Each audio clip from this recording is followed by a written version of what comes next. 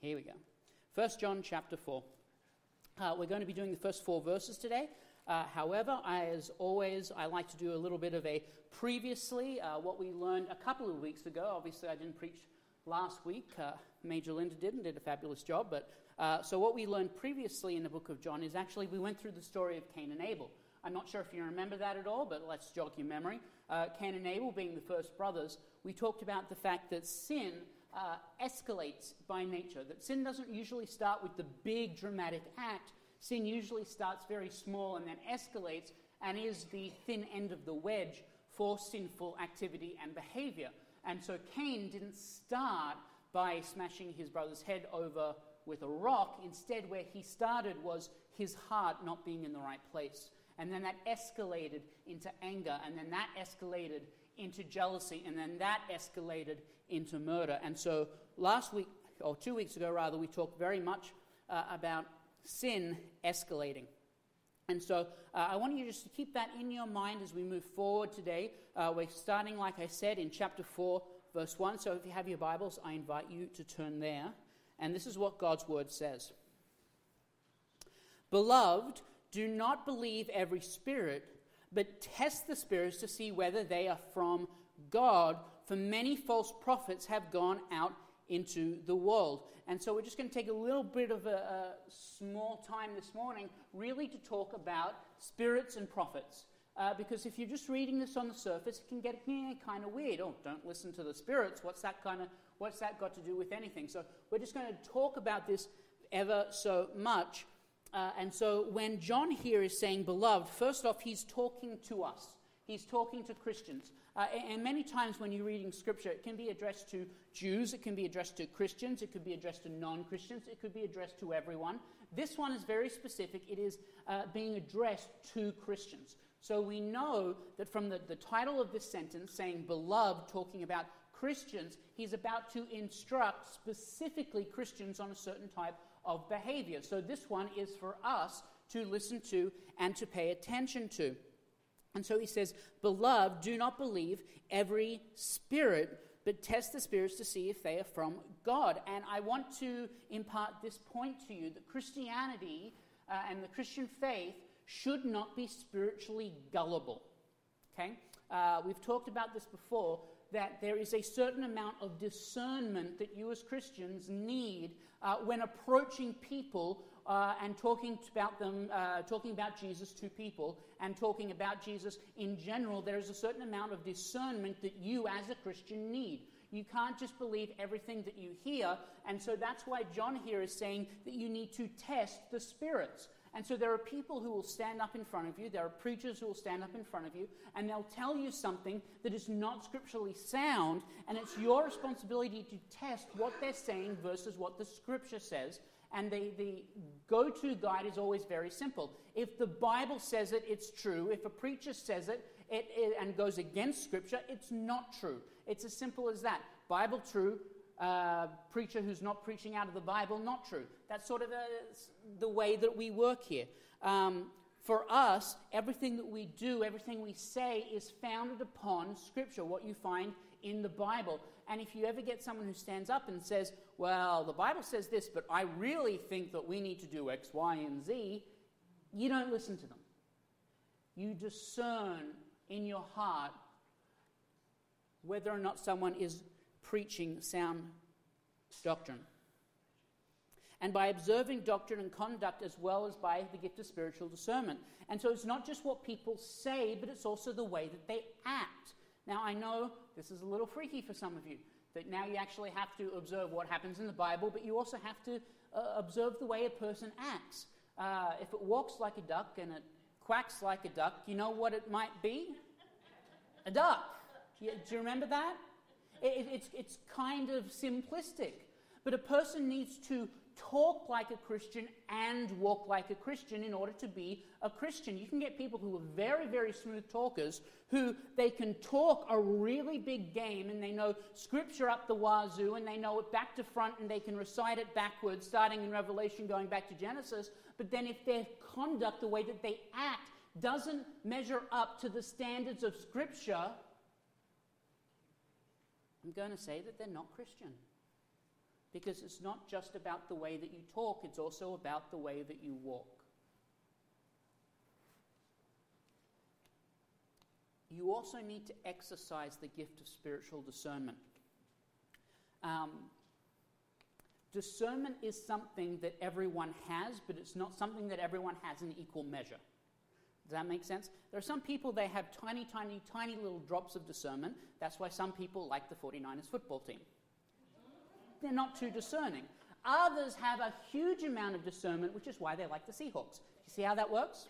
But discernment, while it is a gift, it's also like a muscle and needs to be exercised. If you ignore your spiritual discernment, and you want one of those better spiritual gifts, because discernment, who really cares about discernment? That's really whatever. If you don't use discernment, if you don't exercise discernment, your ability to recognize false teachers is not going to grow. And so what you need to do is you need to use the spiritual gifting of discernment to be able to tell whether or not a person is preaching false doctrine.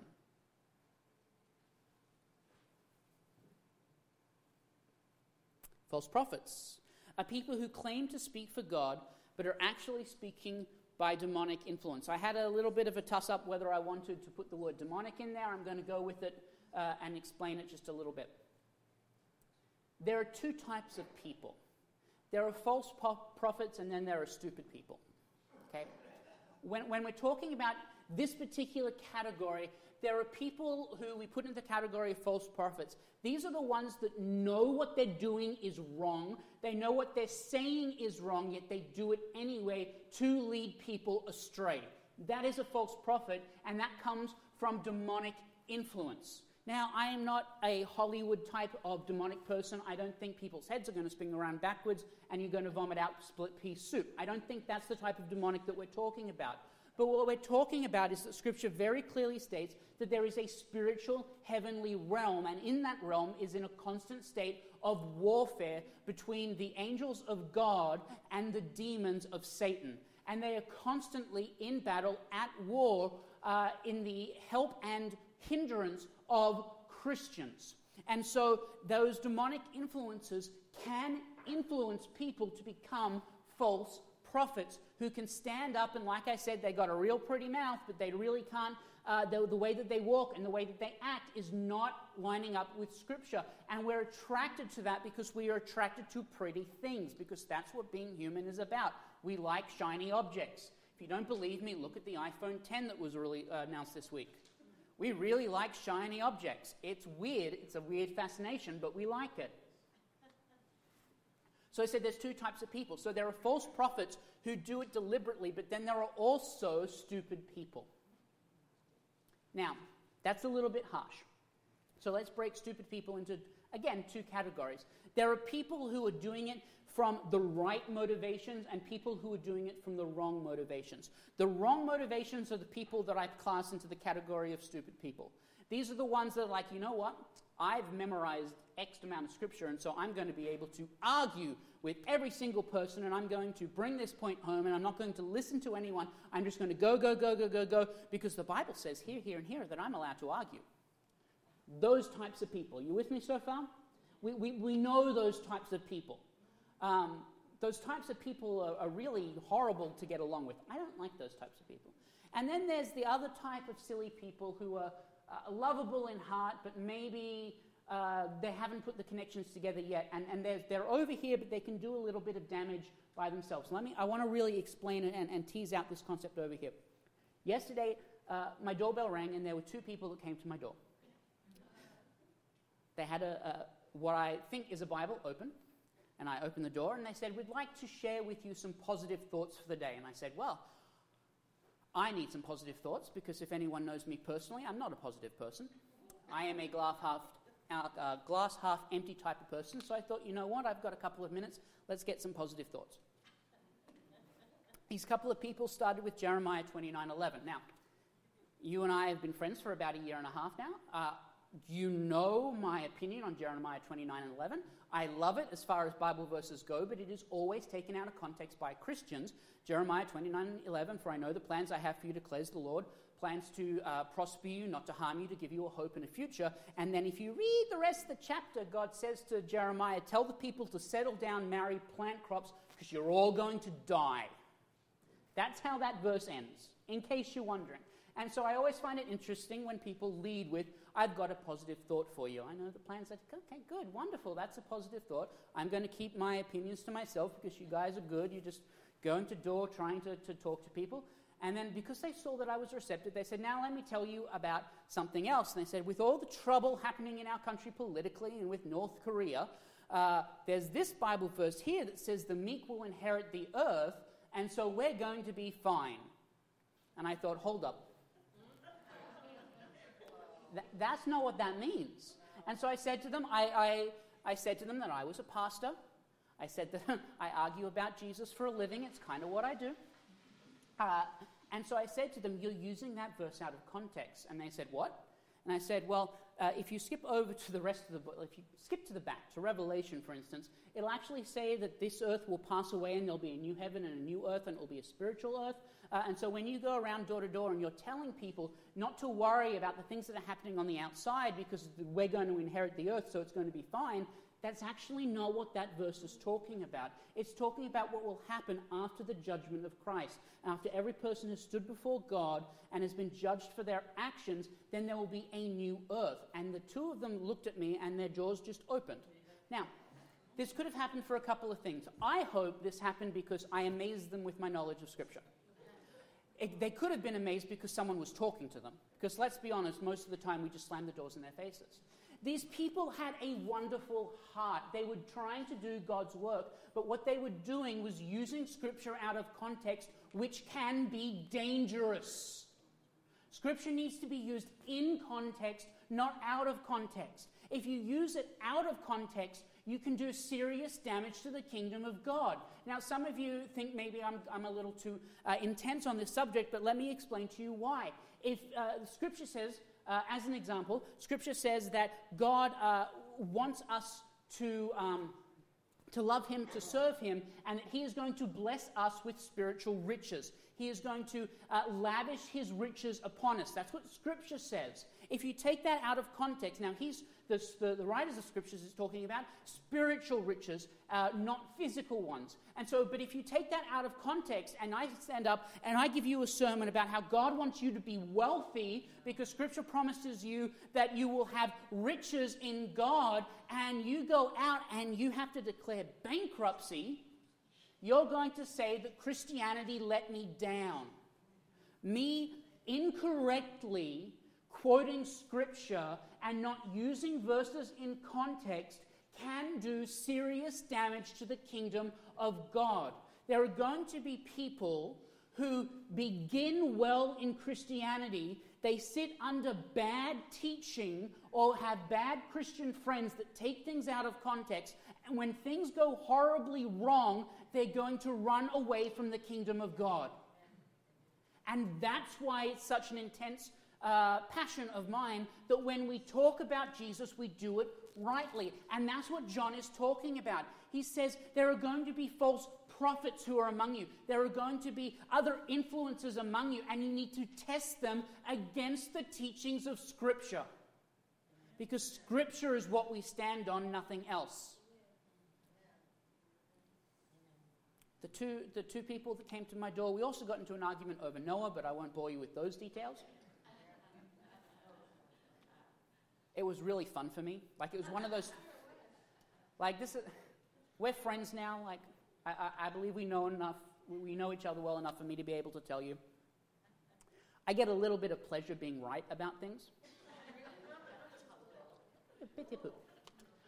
And so when I closed that door, I was like, I am getting myself a cup of coffee and kicking off my shoes. And I sat down on the couch, put my feet up, and I was like, that was fun. Let's do that again. In fact, I almost ran out the back door around to the neighbor's house so I could be there when he opened the door. But I'd already kicked off my shoes, so I decided not to. This goes off the rails really quickly when my wife's not here. In today's age of tolerance,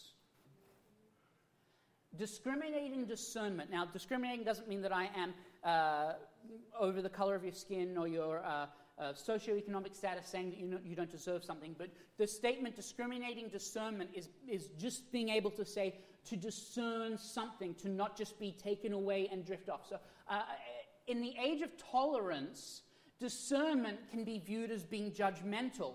And I've got a couple of friends who are not church people, and they know 2 Bible verses more than anything else. They're the only 2 Bible verses they know. The first is that God gave us every seed-bearing plant. I don't know why they told me that one, but that's the one they know. That's a marijuana joke for those that didn't get it. Carol got it. I heard her laugh, so we're good. And then the second one they know is what? Judge not, lest ye be judged. It seems like every single non-Christian person knows that. And so in today's age, in the age of tolerance, now, don't get me wrong, to a certain extent, there are things that you need to tolerate. I tolerate 49ers fans. Like, I just said this, right? I tolerate their existence. I'm not saying that they have to go to hell for what they do, but I tolerate their existence. This is not the tolerance that we're talking about. We're talking here about spiritual tolerance and discernment. In this life, you will hear a lot of things, and I think I've got it on a... do I have it on a slide? I don't have it on a slide, so I can talk about it. Wonderful, I'm not jumping ahead. There are multiple religions that believe in Christ, not as the Savior of the world, but about his physical existence. We will get to this actually in a couple of verses. I am jumping ahead now that I think about it. But should we tolerate that point of view when it comes to spiritual matters? No, we need to be able to discern the difference, and we need to be able to talk about the differences. And we do that by being educated. But in today's world, tolerance is equated to being judgmental. Now, fair note, when we're talking about context, Jesus did say, judge not lest ye be judged. But then there was a comma, and he had another sentence after it that sort of fits together. He said, for the same manner in which you judge, so too you shall be judged. And so what he's saying is this. If you see someone stealing something and you go up to them and say, hey, you're a thief, you better make sure that you're not stealing something. If you see someone who is lying and you go up to them and say, hey, you're a liar, why are you doing this? You better not be a liar yourself. So in the same manner in which you judge a person, you got to make sure that you're on the right footing. That was what his point was. He was talking to the Pharisees who were being spiritual snobs and saying, we're better than everyone because we know all these rules. And Jesus was saying, but you're judging people, and yet you're being condescending, and you're being haughty, and you're being not good people. And if you're going to make those judgments, you better make sure you've got your ducks in a row. And so that's what Jesus was talking about. In fact, here, Jesus taught this. He said this in John 7:24, do not judge appearance, but judge with right judgment. Don't judge the way someone looks. You don't judge the way someone smells, how much money they've got in the bank, or the color of their skin. But you judge with right judgment. You judge with spiritual discernment. When it comes to spiritual matters, we firmly believe that there is a right and a wrong way. We believe that Jesus is the way, the truth, the life, and that no man can come to the Father except through him. And so if we believe that, then anyone who says anything different, we have to believe that they're wrong. Which means we then have to be able to talk about it and argue about it and discern with each other about it and be able to tease forth these ideas. And again, I'm not talking about taking a Bible and hitting someone over the head and saying, you will believe this. I'm talking about getting yourself to a place of spiritual discernment that when you hear something wrong, you have the ability to say something about it. Moving on, because that's just verse 1 and we've got 6 verses to go. By this you know the Spirit of God. Every spirit that confesses that Jesus Christ has come in the flesh is from God, and every spirit that does not confess Jesus is not from God. This is the spirit of the Antichrist, from which you have heard was coming and is now in the world already. And this is what I just mentioned a minute ago. There are lots of people that believe that Jesus was alive and walked the earth. Islam believes that Jesus was a prophet. They believe that he was a great man, a prophet, and a miracle worker, but they don't believe that he was the Son of God. And so there are lots of people who believe in Jesus without believing in Jesus. And so when we look at people, we need to make sure that they're confessing both the full deity and the full humanity of Christ. And if they're not, that's when we need that spiritual discernment. If someone stands up in front of you and says, well, I don't believe Jesus was fully human, you then need to be able to open Scripture and point to the places where it says, this is what the Bible says, that he came in full flesh, that he came in human form, that he did not consider equality with God something to be used for his own advantage, but instead humbled himself and became a human, and humbled himself to the point of death, even death on a cross. That's found in Philippians chapter 2, verse 5 through 11, somewhere in that range. And so you need to be able to do that, and you do that by reading Scripture, by familiarizing yourself with Scripture and exercising spiritual discernment.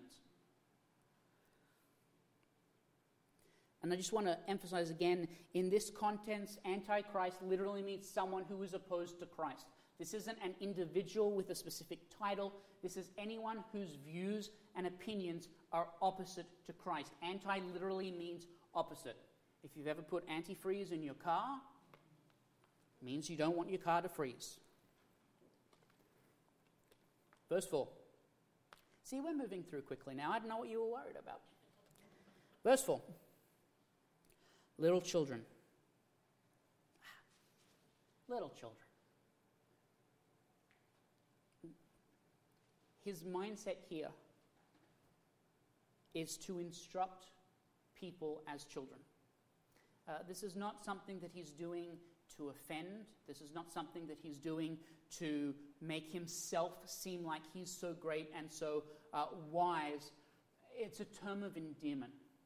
Just so that's out there. Little children, you were from God and have overcome them. Speaking of the world, the Antichrist, and spiritual deceit.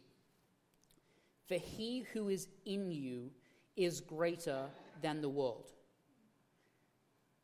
They are from the world, therefore they speak from the world, and the world listens to them. We are from God. Whoever knows God listens to us. Whoever is not from God does not listen to us. By this we know the spirit of truth and the spirit of error. Some people are going to resist sound doctrine and biblical teaching no matter what you do. This can be very difficult because we are a results-driven society. We need the result. We need the end thing to happen when it's supposed to happen. We need the football game to end with a clear winner and a clear loser, right? That's how our society is built. That's how it functions. That's not the way it works with Christianity. There are some of you that are going to pour your heart and spirit and soul into another person to have it constantly returning void, to have it constantly returning unfulfilled. And that's a hard thing to do.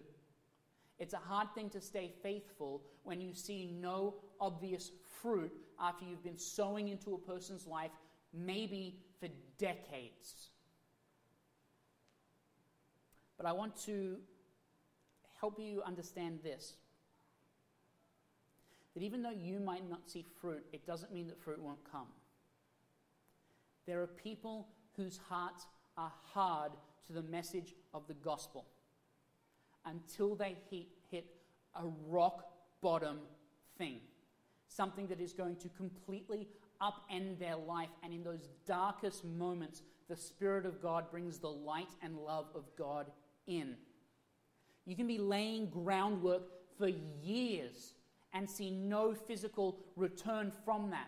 But when that person goes into that dark place, that foundation is still there, and that's what they build on. And so I just want you to understand this. There are people, it says right here, that there are people from the world who will not listen to the message of the gospel. There are people who will outright refuse to hear it until the moment that the Holy Spirit comes into their life and illuminates it for the first time. The prevenient grace of the Holy Spirit that goes before the conversion. For a lot of people, it doesn't make sense to them and doesn't fit their man-centered system of thinking. We are a very self-centered and self-orientated society. Everything that we do revolves around self. And so the concept of the gospel is completely different to that, because it revolves around Christ rather than us. And so that idea can be resisted easily.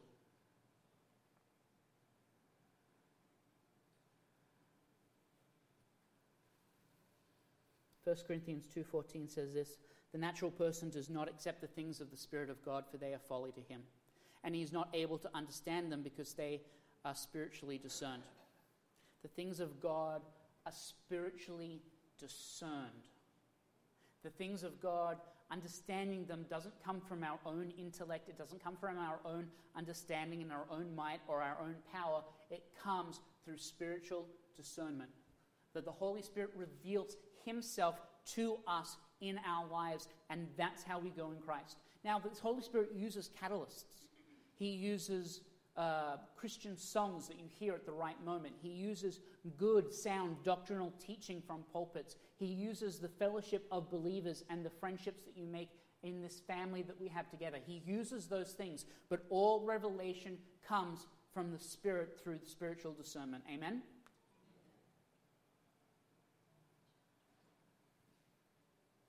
And I want to end with this. The grace of the Holy Spirit reveals the truth to the hearts of believers. It's the Holy Spirit. It's always the Holy Spirit. It's never you. When we talk about, I get a little bit frustrated when I hear Christians say, hey, there'll be another jewel in your crown. Because that's actually not from Scripture anywhere. The jewels in the crown. Because it makes it sound like you're the one that got someone saved. Now, don't get me wrong, you were in the process. God used you, but God is the one that does the saving. It's always God. And so as we end our time together today, I want you just to understand this, that the grace of the Holy Spirit reveals the truth to the heart of believers. And I want to encourage you that even if you don't see fruit in a person's life, keep planting, keep sowing, keep building.